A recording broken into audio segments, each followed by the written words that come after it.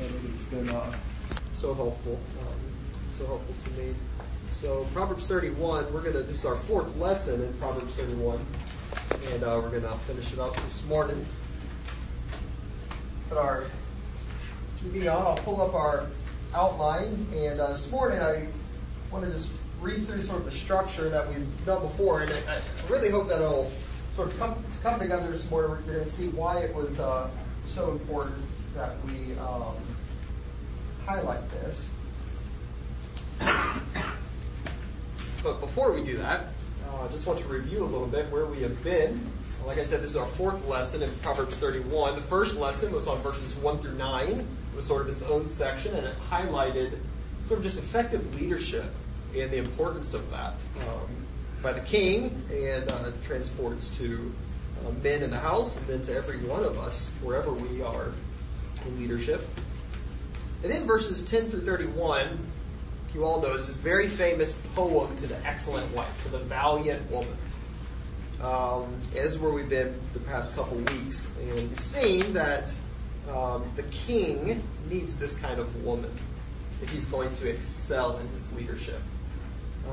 She will not sap his strength like a lust and craving for other women will, like in the previous section. She will add to his strength. He will succeed in his calling as he's supported by this kind of woman. So he should value her highly, and we're going to really see that this morning.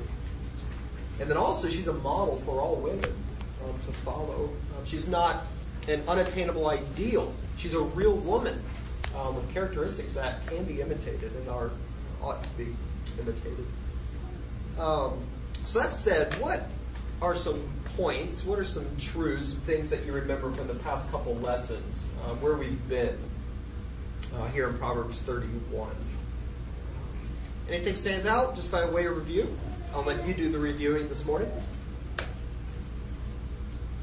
Things we've said, points we've made, pulled out.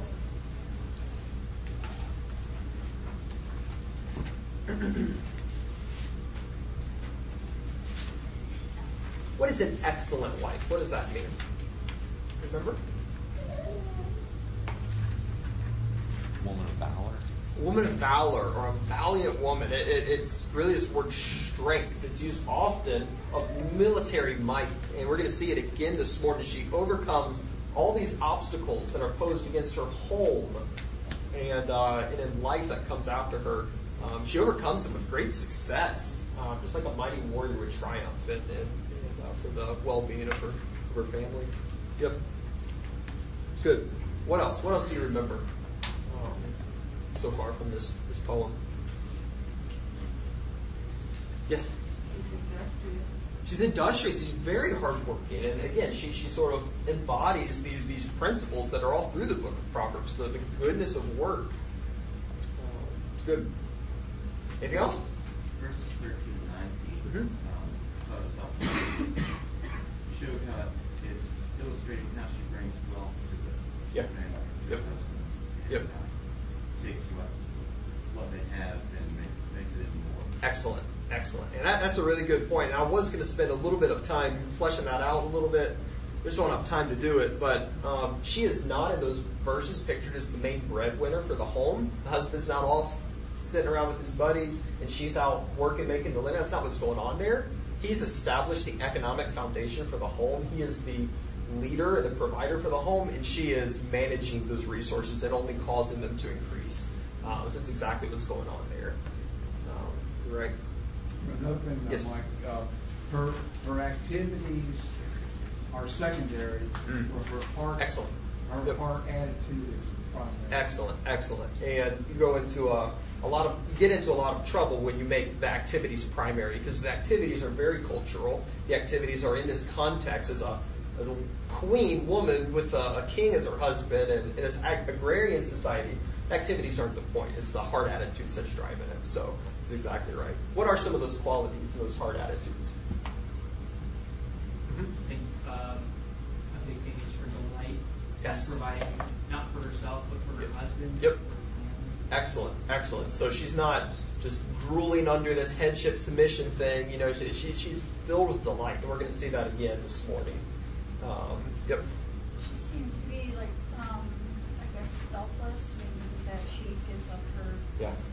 time and to Excellent. make her household the main focus. Yeah, it's excellent. Yeah, she's very selfless, and her main focus, you see it over and over again, is her home, her husband. And we're going to see that this morning. Her husband is sort of the pivot point of this poem. It's very significant. So it's very good. So look at the structure here before it shuts off on me. Please don't shut off. Okay. All right. So I'm going to read the entire poem this morning. I'm going to do it here so you can follow along in the Bible, or you can follow along on the screen. And I'm going to do this so you can see where this whole poem is building up, because we're going to get to that pivot point this morning. And it's very significant for understanding the whole thrust of what's going on here. All right, and then I have this attached to yours in the back. So let's read through it, and then we'll dive in. Again, it's chiastic, means it's in these frames. They parallel each other, and it builds like stair steps to a middle point. And the center point, Hebrew poetry, is the main point. It's what it's all centering around. An excellent wife, who can find? She's far more precious than jewels. The heart of her husband trusts in her, and he'll have no lack of gain. She does him good and not harm all the days of her life. She seeks wool and flax and works with willing hands. She's like the ships of the merchant. She brings her food from afar. She rises while it is yet night and provides food for her households and portions for her maidens. She considers a field and buys it. With the fruit of her hands she plants a vineyard. She dresses herself with strength and makes her arms strong. She perceives that her merchandise is profitable, and her lamp does not go out at night. She puts her hand to the distaff, and her hands hold the spindle. She opens her hand to the poor and reaches out her hands to the needy. She's not afraid of snow, for all her household is clothed in scarlet. She makes bed coverings for herself. Her clothing is fine linen and purple. Her husband is known in the gates when he sits among the elders of the land. That is the pivot point. It's all built into that. Now look how it reflects everything that we've just said working out. Now she makes linen garments and sells them, and delivers sashes to the merchants. Strength and dignity are her clothing. She laughs at the time to come. She opens her mouth with wisdom, and the teaching of kindness is on her tongue. Verse 27 paralleled that whole section up here in green, where it's talking about her activities. That's not a touchscreen. She looks well to wave her households and does not eat the bread of idleness. Her children rise up and call her blessed, her husband also, and he praises her. Many women have done excellently, but you surpass them all. Charm is deceitful, beauty is vain, but a woman who fears the Lord is to be praised. The whole theme of Proverbs. Give her the fruit of her hands, let her works praise her in the gates. So this morning we are going to hopefully finish this entire thing. You can see in this section here, it's very intentionally put together. Verses 13 to 19 in itself is sort of the chiasm of its own section. And now this morning we're going to really focus on verses 20 through 26. Her abundance is administered, and then her praise is proclaimed in 28 to 31. So we are going to fly through this and try to see what all is going on. If you have a question, please feel free to jump in, but we're going to run here. So verse 20 through 26 is her abundance is administered. So we saw back in verses 13 through 19, the main point was her activities. The verbs, you can see, are sort of fronted. Go back here. As she seeks, she is, she arises in Hebrew, they're all fronted. It's her activity. It's about her, like Chuck pointed out, her producing abundance. That's the main focus, her industry. She's providing for her home. Now this next section, verses 20 through 26, shows what she does with it. Why is she after an abundance? What does she do with this that she accumulates? It zooms into helping us see what she does. So look at verse 20. See how it escalates all the way to verse 23. In verse 20, she uses her abundance to bless the community. In verse 21, she clothes her family with it. In verse 22, she enjoys it. And then verse 23, her husband is exalted because of it. It is escalating all the way to that pivot point. All right, so because it's the chiasm, we're going to go frame by frame. We're going to look at the A frame, the B frame, the C frame, and then that pivot point. And And there's so many implications when we do this. So let's dive in. Look at verse 20 and 26. The first point is she models and teaches wisdom. She models and she teaches wisdom. So look at the two verses. I'll let you tell me really quickly. How is verse 20 and verse 26 linked? All right? I'm also trying to help you guys get the lenses so when you come to Proverbs, you can see this on your own. How are these two verses linked together? How do we know they're parallel with each other? Verse 20 and 26. What do you think? Yes? You see like the similarities in the structure where it talks about her palm is out, so it talks about her body and opens. Excellent. And then both of them have figures of speech. So like she reaches her hand up for the needy, where the teaching and kindness is on the tongue. Very similar in their, I guess, like language. Yes, exactly so. Yeah, they both begin with a body part, and they really both highlight sort of that theme, like you're saying, that this theme of loving kindness, of grace, which is, we're going to see the essence of wisdom. That's the theme of both of those. And first one, she's modeling it with her life, and the last one, she is teaching it with her tongue. It's very significant, as we're going to see. So verse 20 tells us she uses her proceeds for generosity. Look what it says. It says she opens her hand, literally her palm, to the poor, and she reaches out her hands to the needy. Now, where have we seen her hands and her palms before? Well, we've seen it in the previous section, especially verse 19. What did her hands and her palms do? They produced linen garments. They produced abundance. And now we see the same hands and palms are being extended to the poor and needy. I think the implication is what? She's using the things that she has produced not only to sell them, but she's doing it to what? To use them for generosity. And if you remember back to our lessons on money and wealth, it's been a little while, a few months since we've done it. But we made a point there that in Proverbs and also all through the Bible, one of the primary purposes for work, for labor, and for the abundance that's in our possession is that we could use it for generosity. John Piper says we work to get to give. We work to get to give. A big part of it is to provide for our homes, but a big part of it is to give. Paul said in Ephesians 4, let the thief who stole steal no longer, but do what? But work with his hands. Why? So that he might have something to give. This is God's work in your life. And this is what she's doing. She's laboring so that she can have something to give. All through Proverbs, we've seen the wise are not controlled by a craving for wealth. What controls the wise? What is their craving? The Word of God. It's the Word of God. Yep. And beyond that, that's sort of the core. That's what's producing everything. What is their drive? Their drive is for righteousness. Their drive is for pleasing the Lord, not to earn anything, but because of everything He's done for them. It's the fear of the Lord. And that's what's driving her. The wise are controlled by a love for God and man more than wealth. And so they use their wealth for the good of their fellow man. That's exactly what you see in this woman. Remember back through in verses 1 through 9, the king was also to be characterized by a concern for the poor and the needy. In his judgment and justice in court, and she does the same thing. Look what Bruce Walke says. He says, whereas the king opens his mouth to defend her interests in court, the valiant woman is open-handed with her palpable needs. In other words, wisdom and love will take many forms, as diverse as each of our callings in life. And the point is we must aim for this wherever God has placed us. Now look down at verse 26. She not only models wisdom, she teaches wisdom. She teaches the lifestyle of wisdom, which is steadfast love.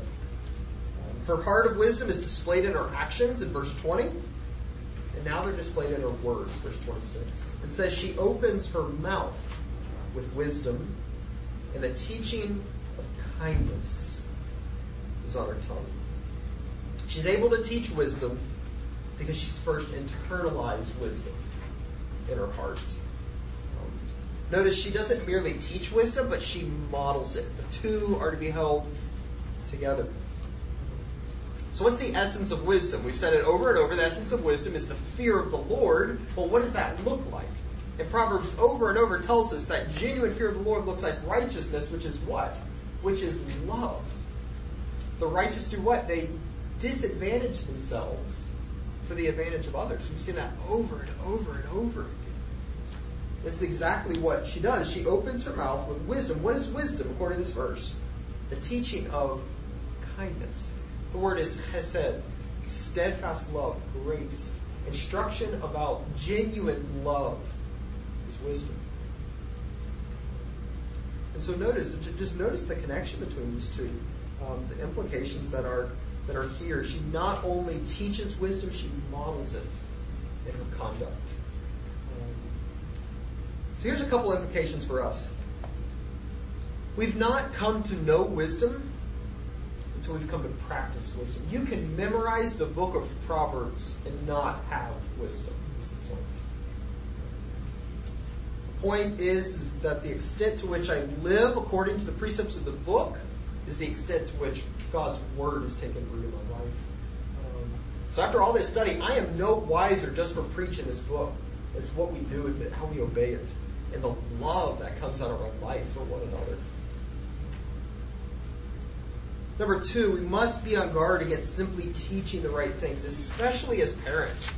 As we teach our children, our role as teacher will only carry weight and credibility to the extent that we model it. And it is dangerous. I feel it teaching you guys. I felt it this week, thinking of, man, have I submitted my life to the truths that I'm teaching you before I'm teaching it to you? We are to study the Word, to do the Word, and then teach the Word. If we get that backwards, we will teach hypocrites. It's dangerous. Focus on knowing the Word, doing the Word, and then teaching the Word. And that's what she does. She models for us. Let's look at the next point. Verses 21 and 25. She provides money for a home. Yeah. I think of Ezra 7:10. That's exactly right. Yeah. About he set his heart to study and then to obey and then to teach. Yep, that's the model. Yeah, it really is. And it has such a weight. I mean, that's one of the things they just hammer away out of expositors. It's just the weight of ministry. Not only teaching the Word, because it's the Word of God, you got to get it right. But man, if my life isn't lining up to this, and I'm just teaching, and my life is not submitted to its truth, it's destructive for myself and it's destructive for my hearers. And so something I just got to keep before me, and we all got to keep before us because we're all teachers in some level. So it's good, but it's exactly Ezra. It really is. All right, look at the next point. She provides abundantly for her home, and I'm going to fly through these. Verse 21 and 25. Verse 21 says, she's not afraid of snow for her household, for all her household are clothed in scarlet. She makes adequate provisions. Snow represents the dangers of cold and winter. You can die through winter if you haven't made preparations. At that time, they didn't have a heat pump outside. If you didn't make preparations, you're not going to survive it. And she does. She's like the ant. Stored up, preparing for foreseeable needs. Her clothing here is most likely warm wool. We saw that in the previous section. It's scarlet. Very expensive, very splendid. So it's warm and splendid. She abundantly provides for her household. Again, that's her main focus. That's the point. Look down at verse 25. This is parallel. Strength and dignity are her clothing, and she laughs at the time to come. Her character of strength leads to her being clothed in splendid clothing herself. And this picture of her laughing at the day to come, that's a parallel expression for not fearing. You laugh at something, not that's funny, that's not the point. It's something that you have victory over. Again, she's pictured as this conquering warrior who looks at the coming day victorious, right? So in Psalm 2:4, what does Yahweh do? He laughs over his enemies. Because why? Because he has conquered them. He is certain of victory over them. And she does the same thing because of her preparations. And only question I have it there in your outline, is this the picture of an arrogant rich person who doesn't trust the Lord? I mean, she has security because of her abundant provisions she's made. So is she not trusting the Lord? Is that what's going on here? Is she like the rich fool that says, take it easy, eat, drink, and be merry? You've got everything taken care of? I don't think that's what's going on because she fears the Lord. Verse 30. The only point I want to make here is that the two aren't contradictory. You're earning and you're saving and you're even enjoying a sense of financial security is not contrary to trusting in the Lord. Your fear of the Lord will lead you to faithfully live and avail yourself of His means. But the evidence that you trust wealth is not that you simply save it or that you enjoy some security from it, but that you sin in order to get it, or that you sin because you do not get it, or you sin in the way you use it. And that's always how it's pictured. So you got to keep a balance here. So, yes? The laughter mentioned here is not the same as the laughter mentioned when wisdom says, because of your calamity you're laughing. It's not the same. It's actually very similar. There she's sort of mocking, but it's also a laugh of triumph and a laugh of victory, that she will ultimately have the last laugh, really. She will ultimately have the last victory over those who rejected her. So it's sort of very similar. Maybe a little bit different. There's not so much the mockery here that was there. So she's like an ant, and she models wisdom for us, and yet she trusts the Lord. She's not sinfully devoted to her wealth. How do we know that? She's generously given it away. How do we want to guard our hearts against trusting wealth? Give it away. Guard yourself there. Look at the next step, verse 22 and 24. She produces costly apparel. She makes bed coverings for herself, verse 22. Her clothing is fine linen and purple. Verse 24, she makes linen garments and sells them, and delivers sashes to the merchants. So first she makes for herself two items. Bed coverings. This is the same word used of the adulteress back in chapter 7, verse 16. It represents lavish coverings for the bed. It made the bed soft and beautiful. It's a symbol of luxury. And obviously it's a good thing in this context. She also makes fine linens and purple. Fine linens probably refer to the white undergarments, and the purple referred to the splendid outer garments she would wear. And you know purple is very expensive. It came from a dye. It was extracted from a seashell off the Phoenician coast and imported to Israel. Very, very expensive. And that's what her clothing is made out of. The whole point is she is enjoying luxury. And again, it's not sinful luxury. She's being praised here. The point is she hasn't neglected any of her duties. She's cared for her household. She is generously providing for her needs, and she has so much left over that she is clothed in luxury. And one more thing to point out is, who is she? She is the wife of who? A king. She needs to be clothed this way. She honors her husband as he is a king sitting in the gates, as she is splendidly clothed and arrayed. And again, so even this, she is not simply serving herself. She is devoted to the exaltation of her husband as king. Which leads us to the very center, verse 23. Her husband is exalted in his leadership.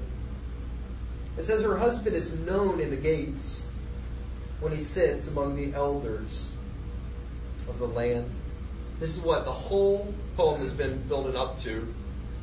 And notice how unique it is. She has been the subject of every verse, and now it switches to her husband. This is what all of her activities have been supporting, what it has been resulting in, and really what she has been focused on from the very start. He will excel in leadership, owing large part to the faithfulness and devotion of his wife at home. It says her husband is known in the gates. Now, when you think of gates, if you're like me, you probably think of two metal gates that sort of swing open at the front of the city. It's not the picture here. The city gates were a massive area. It's where government took place. It's where court and trials took place. It's where commerce took place. It's where leadership was gathered to execute justice. It's where the king sat, was in the city gates. And he's sitting with the elders of the land. And the elders were those who assisted the king to rule. And it says he is known. Now, what does it mean that he's known in the gates? All right, hold your hand here. Go to Job 29, and I want to show you really quickly. We're losing time fast, but this is so helpful because It's exactly what Job talks about. He is known in the gates. It doesn't mean that people know about him. It means he is exalted and renowned in his place of leadership. Job 29 in verse 7. Job was very similar. Job 29 verse 7, he says, I went out to the gate of the city when I prepared my seat in the square. The young men saw me and withdrew. They wouldn't even stay in my presence. I was so highly honored. The aged rose and stood. The princes refrained from talking and laid their hand on their mouth. The voice of the nobles was hushed, and their tongue stuck to the roof of their mouth. When their ear heard, it called me blessed. And it's very interesting because at the very end of this section in Proverbs 31, the same thing is said about the valiant woman. Just throw that out there. When the eyes saw it, approved. Because I delivered the poor. Very interesting. That's verses 1 through 9. And when they cried for help, the fatherless who had none to help. And then you could keep on reading. That's what it means to be known in the gate. He is highly exalted and honored. Why? Primarily because he is excelling in righteous leadership. It is the role and the duty of the king, and it's the role and the duty of the husband to excel in leadership, especially spiritual leadership of the home and of the community. And to a large extent, he is dependent on his wife for that, as she faithfully supports, manages the home, and cares for him. His care for the home, his instruction of the children, and his management of his resources have been all satisfied by his valiant wife, and he is free now to thrive and succeed in leadership in the gates. So what's the point? Men, we're called to this. We're called to spiritual leadership in the home, in our communities, especially our church. Even if you're not an elder or a deacon, as a man, you're to lead. You're to set the pace of spiritual leadership. Our role does not mean we can demand service. That's not why it's given to us. It's given to us so we can lay our lives down in sacrificial leadership for those around us. And men, don't forget how much you need your wife. We are needful. They're not below us. They're complementary to us. And women, you have a very significant role. Your husband largely depends on you for success. So that is her abundance is administered in verse 20 through 26. And we only have about 10 minutes, so let me fly through her character's praise, and then I'll open it up. Let me read all of it, verses 28 to 30, and see how it's linked together by this word praise. It unifies this last section. Her children rise up and call her blessed. Said the same thing about Job. Interesting. Her husband also, and he praises her. Many women have done excellently, but you surpass them all.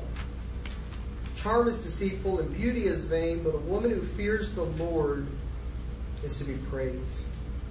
Give her the fruit of her hands and let her works praise her in the gates. So it begins in verse 28 and 29 by the praise from her home. Her home is praising her. Her children first rise and call her blessed. They rise up. It's a sense of great honor because of the valiant wife that she is. And they call her blessed. This word blessed, think of Psalm 1:1. It's the same word. It means truly happy, living the fulfilled life, living the flourishing life as God intended it from creation. That is what she is enjoying. Living within the roles that God has established. You'll flourish and you'll enjoy it. And enjoy the happy life. And that's exactly what they're praising her for. But notice that it's not just the children, but who else is rising up? It is her husband. Her husband is rising to praise her, to honor her, along with her children. Husband's headship does not mean you don't need to honor your wife. And it doesn't mean that it's wrong to honor your wife. You ought to. It's exactly what he does here. It's very appropriate. You depend largely on her. But he doesn't only honor her, he praises her highly. I think verse 29 is a quotation of the husband's praise. Look, it transitions from talking about her to talking about you. The husband says, many women have done excellently, but you surpass them all. He is praising her for the valiance of her character. So let me give you a couple implications here. I get this from when Jim Neuheiser was here, if you remember at the counseling conference. He said this mainly as an admonishment to husbands, but to both couples, to both spouses in marriage. That is practice affirmation. Practice affirmation, especially husbands. You see that here. He is practicing affirmation of his wife. It's not flattery. It's not manipulation. Don't do that. Recognize genuine traits of valor, genuine traits of God's grace alive in their hearts. Point it out, reveal it, speak it, praise it, commend it. Because of her hard work, her provision, her care, her instruction, her modeling of wisdom to the family. It is good. It's not wrong. You should be doing this. I need to be doing this. Practice affirmation. But what should the affirmation be centered around? Look at verse 30. The praise of her character. It says, many women have done excellently, but you surpass them all. Charm is deceitful, and beauty is vain, but a woman who fears the Lord is to be praised. That's the core of wisdom, and that is what is driving everything she's doing. Her devotion to I am who I am. That's the core of her heart, and that's what's to be praised. There's nothing wrong with beauty and charm. You read the Song of Solomon. It's praised. It's good. But this is the core. So yeah. Yes. I'm sorry. So the quote, like underneath D2, Okay. when it says, just care for his home instruction, children, management, initiatives, and all times, value of life. The instruction of the children, I don't see that in 31. I understand that she opens her mouth to wisdom, but that's parallel with her hand to the poor. So it's not necessarily saying she's instructing specifically her children. So that seems like it's an opinion. I mean, like, because it almost sounds like it's our responsibility, like all on, because in the quote it says, all satisfied by his wife. Sure. And that's excellent. Thank you very much for pointing that out. And I think one of the things that we have to do, and I failed to mention this at the beginning, is balance Proverbs 31 with the rest of the book of Proverbs, right? And the rest of the book of Proverbs is addressed to the son, the husband, man, and clearly he's doing what? He's teaching, right? You see over and over the father speaking to the son. He's teaching. He's instructing his home. So I don't think it means that the woman only is carrying this responsibility. I think she's doing it alongside of him. It just seems what like the quote is saying. Sure. It's like it falls on the wife. Sure. Which is the like the. Yeah. I mean that sometimes people have that in the Christian church and taking a view and putting it instead of Bible speaking words. No, that's excellent. Thank you. Yep. And sorry that was misleading. So that's a lot of responsibility. It is. But I think the point, and I was going to take us to the epistles and see how it calls the husband the manager of the home, but it also calls the wife the manager. And it doesn't mean that they're on equal level, nor does it mean that one is slaving after the other one, but it means the husband's the primary manager. He's the primary responsibility for the home. And all the teaching that's going to happen into it, that it's organized and serving the Lord. The wife serves under him, not slaving under him, but serving the role that God has given and helping him carry out these duties. So, who does the weight of instruction fall? Is it the husband or the wife? The answer is yes. And they complement each other. They help each other in this task. So, yeah. One of my, just something that really helped me, especially when we were first getting married. I don't like the word submission. I don't like it. Because I don't think it has a positive connotation. But I think I was watching Tim Keller's wife was doing like a women's conference, and she was speaking to like why be ashamed of the fact that God is calling a woman to submit when that's the role that Christ played himself. For him to submit, or for you to model, Christ's submission to the Father. And I thought that was really helpful. That's excellent. Yep.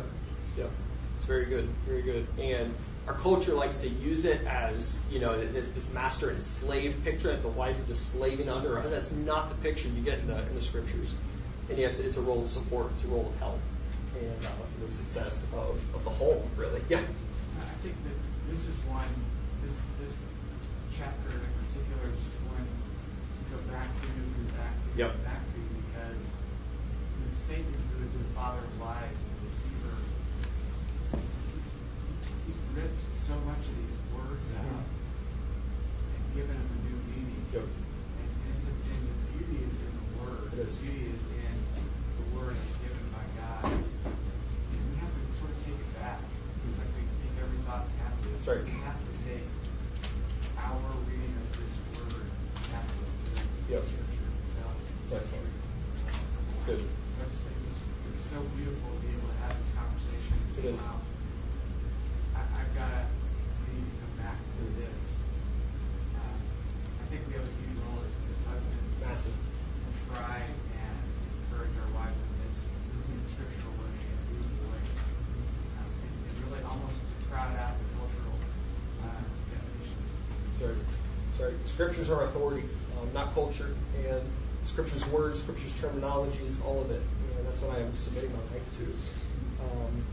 But it's a beautiful thing. The home thrives here in this way. Husbands, sacrificial leadership. Wives is supporting and caring for the home. Michael, I have to agree. Yeah. I think you have to, submission is a beautiful word. Yes. We have to start loving God's word. And Oasis, I pray that you will, that just even saying right now that you don't like that word, I pray that God would just change it, because that's God's word. Yeah. And it is a beautiful thing when you have a husband leading you and loving you in that way. It is such an easy and lovely and fulfilling thing to submit to that. Yeah. And it is, it's a complimentary It is. thing. And it's that dance of love that God has created, and there's nothing like it. You see it. When you get that right, Yeah. and his role and my role, it is a beautiful. Yeah, that's right. You see that perfectly in the passage. I mean, Yeah. he needs his wife, and she is devoted to ultimately his success and his calling where the Lord's placed him as the spiritual leader. And so both have to be fulfilling their role. And it's beautiful because it's blessed. You're fulfilling how God created it to work. So It's also really hard because of one of the curses in Genesis. yeah. So the husband's going to have a hard time actually leading like he should. Yep. The wife is going to have a hard time submitting like Yep. she should. So it's obviously going to be a struggle That's right. for just about everybody, if not everybody. Mhm. And the husband's not going to be performing his leadership the way he should, which makes it even more difficult for the woman to be this submission the way she should. Because it's hard for the husband to lead the way he should. And that really brings us full circle to what Oasis brought out about what Kathy Keller said about Christ. He redeems marriage. This curse that's happening and the sin, the struggle in marriage, men misusing their roles, women misusing their roles, are healed in Christ as we now trust Him, love Him, have the Spirit of Christ in us, and follow the model of Christ as He is submitting to His Father. We do the same thing. It's beautiful. So it's excellent thoughts, guys. And so much here. I have gone way over. Have several things. You can see the rest on your outline. I encourage you to look at 1 Peter 3, 1 through 6. He says some awesome things about genuine beauty. And it's a quiet, submissive spirit is precious in the Lord's sight. And I think that jumps on verse 30. Charm is deceitful.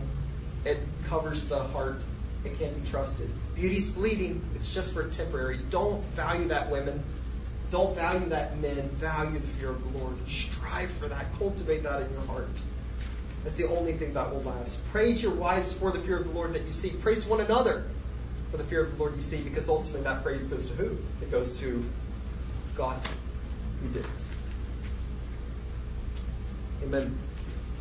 So, thank you guys. That's the book of Proverbs. But totally echo what Mr. Miller said. We need to come back to this over and over. I mean, I think the words and the instruction we get in the New Testament on roles and responsibilities of the home really rest a lot on Proverbs. It's assuming the content of Proverbs. It really is. Michael, as a family, we go through it, not perfectly, but the day of the month, The first Proverbs, the second Proverbs, the Good. first Proverbs, and we just go through it. That's very good. Because it is the wisdom book for life. Yep. Over and over. And you'll see things that you didn't see last month on the 6th day, that you didn't see before, that you know. I mean, and it grows with you as you grow. You know? Excellent. It applies to you. It does. Yep. Let the wise hear and increase in wisdom. We're always growing. So, amen. Let me pray. Father, thank you for your word, its clarity, for teaching us. Oh, Lord, help us to follow the model of this woman. We don't just hear it, but we do it. We don't just teach it, but we model it, Lord. Help us, Lord. Help us to submit our lives to your word and maybe change. That our homes would flourish and that your name would be glorified, that we would fear the Lord and do everything ultimately for you, and that husbands would excel in leadership, setting the pace in pursuing you and bearing the responsibility and the weight of leadership, and the wives would joyfully come up under and support and pursue his success, Lord, as the head, and submit with godly fear and joy. We love you. We thank you. Teach us your word. Prepare us for the service to come. In Jesus' name, amen.